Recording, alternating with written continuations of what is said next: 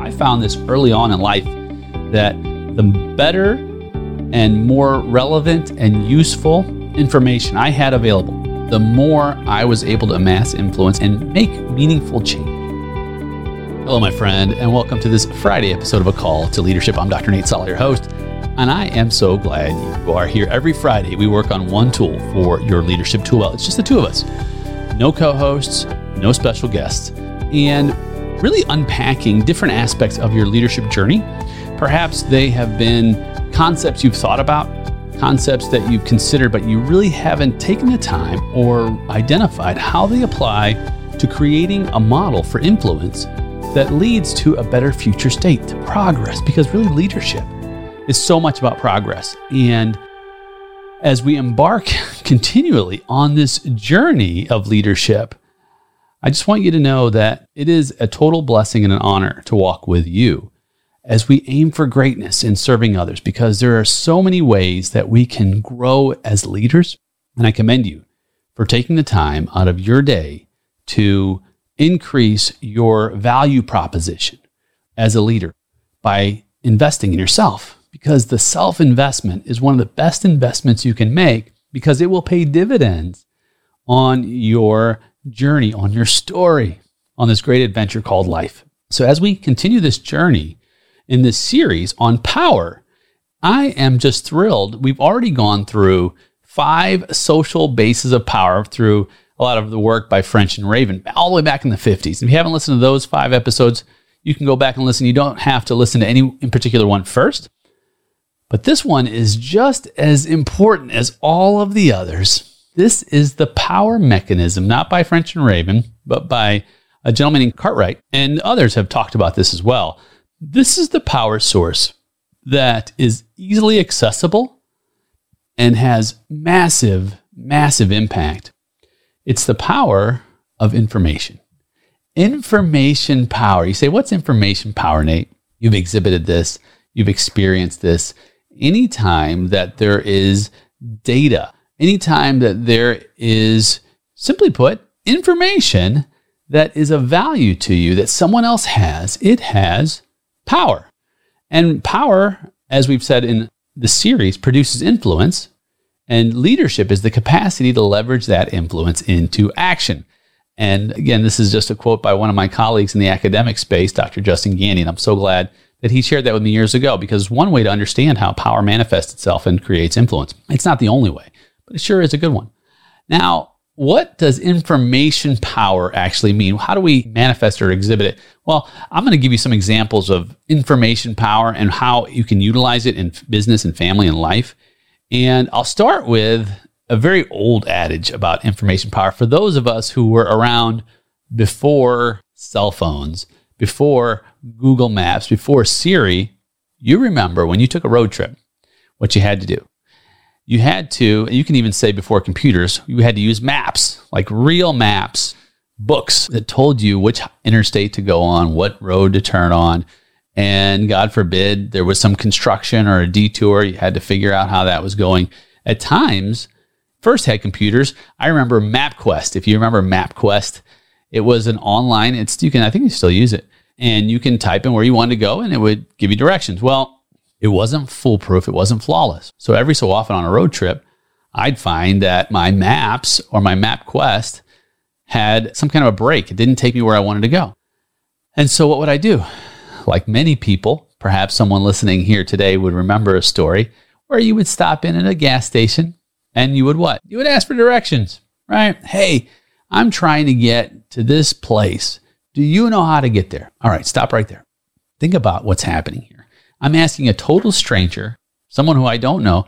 I have no idea whether they have integrity, whether they have competence, whether they have good character to lead me in a direction that is really where I want to go. But I'm asking them for what? I'm asking them for information. And they say, oh yeah, you haven't been, you have to make a right turn at the mailbox, and then there's going to be a McDonald's just down the road. Make a left at the McDonald's. 2 streets down, you're going to see an old Arby's. Make a right there, go straight past the fill in the blank, right? Go past the water tower, and you should be at your destination. You're like, okay, I'm going to try and remember all that, right? And then what do? You follow the directions, right? what was happening here? That was influence, right? Influence causes motion. It causes action, right? So when this particular information power is exhibited, and of course the information has to be valued to the target or the end user or the individual who's receiving the information, then it causes action, which is influence. So this person was actually exhibiting a form of leadership, right? That clerk at the gas station. Of course, nowadays, not so much, right? Nowadays, you use your cell phone, which is also a place where information power is very active, right? Years ago, at the dawn of this thing called the internet, we learned to label it very quickly, the information superhighway, right? It's a superhighway, a conduit for information. And that information has power when it's valuable. So we seek new information so we can do what? So we can guide our decisions, so it can influence our behavior. And sometimes that influence and that information is important and it's helpful. Sometimes it's misinformation, friend. You know this, right? Not everything that is on the internet is valid, or what we say is gospel, good news. No, sometimes it's information that's erroneous. Sometimes it's just plain false. Sometimes it's malicious. It can be malicious as well. So you have to know your source. In the case of the gas station clerk, you're hoping that that person is leading in the right direction. But you can have the power of information at your fingertips. That information allows you to progress pretty quickly when it's accurate and valid.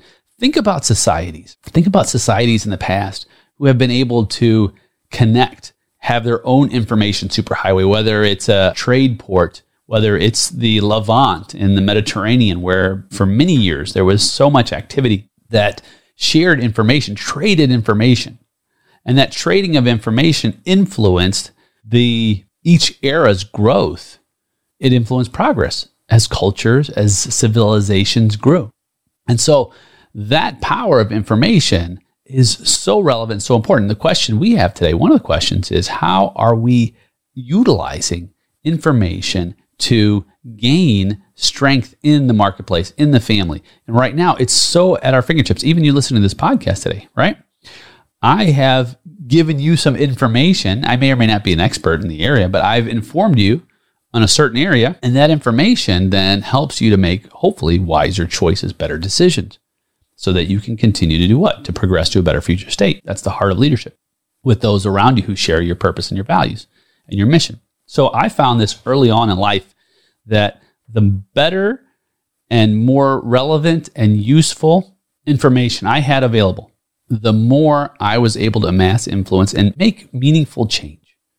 So I don't know if you've seen the movie The Matrix, but there was a character in the movie called the Merovingian, and he called himself a trafficker of information, right? Information has great value because if you have information that someone else needs, that information then can be used, not necessarily as leverage, but it can be used to perhaps make an exchange, right? And that's really what so much about business is. It's utility. Now, sometimes information doesn't go the right way, like I was talking about earlier with this idea of misinformation. And unfortunately, it happens all the time. Even in my own family, I find myself to be less and less relevant because my son and my nieces, well, they go to the internet for information instead of coming to me. And today, we also have artificial intelligence, right? This artificial intelligence, you may have heard of it or even used it, ChatGPT. It is revolutionizing how we access information. So you can do a search and using your AI bot, just amass a compendium of information in just a few moments that will help you, again, influence you to make decisions. Part of the challenge is, friend, not all that information is accurate. In fact, I was recently doing a study on the person of Israel, or Jacob, and I asked the chat bot to help me to form a study on it. And there was a story about him having to marry Leah and then, of course, Rachel. And so the chatbot had it wrong in terms of some of the facts, right? Now, if I didn't know those facts already, I may have made an error in the information I was receiving, because your information is only as good as the individuals or the sources you retrieve them from. That's why it's so important for us to not simply take carte blanche information that is not been vetted and integrated into our understanding of whatever it is we're trying to accomplish, the world around us, life, politics, marriage, family, relationships. It's very dangerous because it then creates a naive and oftentimes misguided and misjudging approach to life. So we have to vet the information we receive. Go to the source. Do the work. Do the hard work to gain the information you need. And it is hard work because going to the actual original source, not just hearsay, but the original source, gives you a better understanding. It lays a solid foundation for what it is that you're learning. That's why I love to give you sources when I'm sharing these concepts. Don't just take Nate's word for it. Go to the original source because you know what? I may not be right all the time. And that's something that you have to vet as well. And as you do, you begin to amass a solid understanding of where you are getting your information for the power that's available to you through it. So using technology, yes. Use it wisely. Use it judiciously. When you're listening to experts, vet what they say. Walk in a mindset of skepticism. Not a skepticism that's based on cynicism. No, a skepticism that's healthy, that gives you a true depth of understanding that doesn't just agree or believe everything you see, right?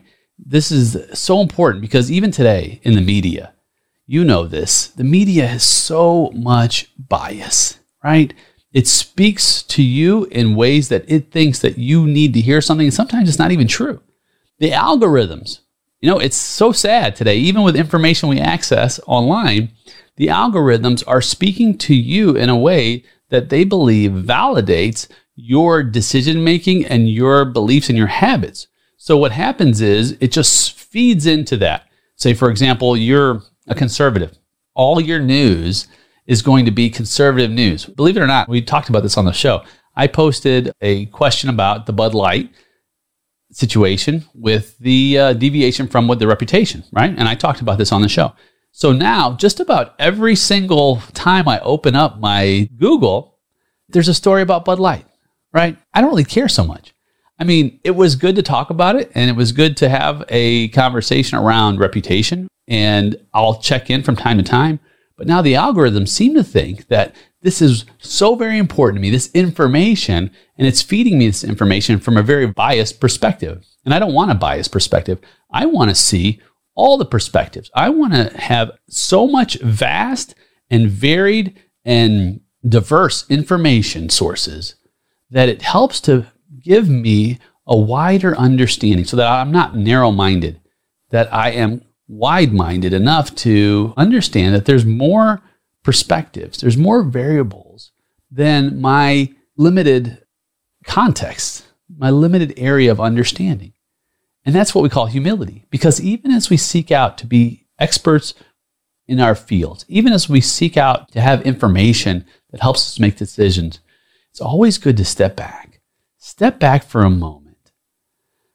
Release your bias, release your judgment, and just think about that even other beliefs, other ways of putting things together, other ways of understanding the world around us may have some impact in our own lives to be secure in that. I tend to look at life in a more conservative way. However, I still look at the liberal views, right? When I'm looking at the political specters, I not only look at the conservative conferences and conservative debates, I look at the liberal ones too, because there are some aspects of each of the, at least in the United States, the main two-party systems that I find appealing to me. And so I want to be able to have a wider net on the information that I take in so that I can be more informed and that higher level of security in myself to where I'm okay with listening to someone else's point of view that may be completely contrary to my understanding.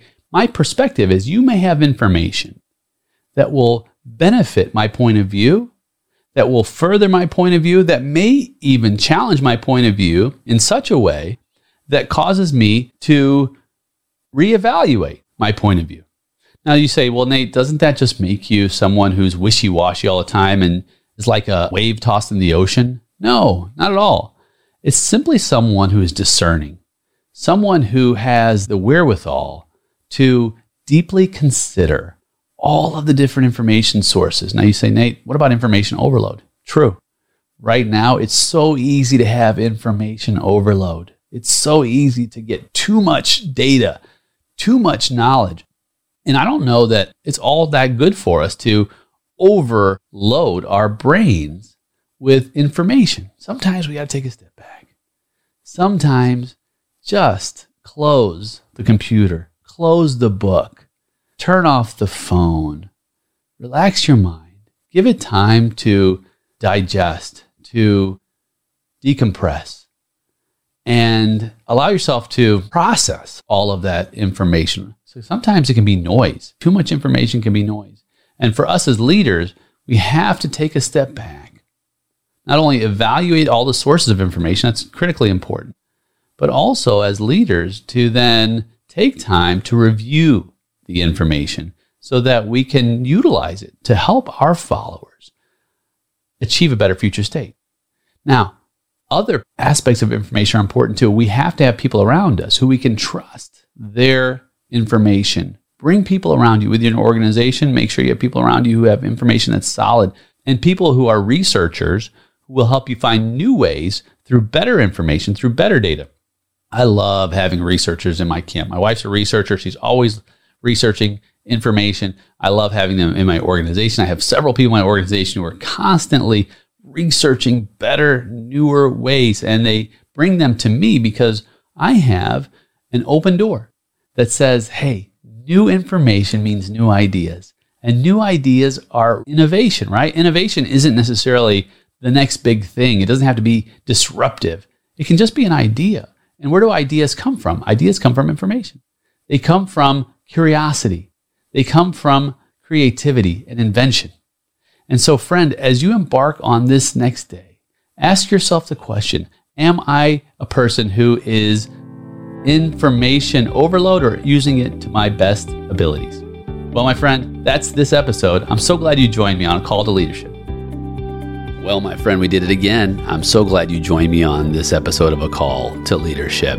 If you've been with me on the show, listening in, you'll know this. But if you're new, you may not know that I created a free course for you that you don't need to provide an email address. You don't need to go anywhere, but to stay right here in the podcast. I created the very first 6 episodes of the podcast because I wanted you to have the kind of value that you need to take advantage of to thrive as a leader. So if you haven't done that yet, listen to episodes 1 through 6, and I'll see you on the next episode. I'm Dr. Nate Sala, and this is A Call to Leadership.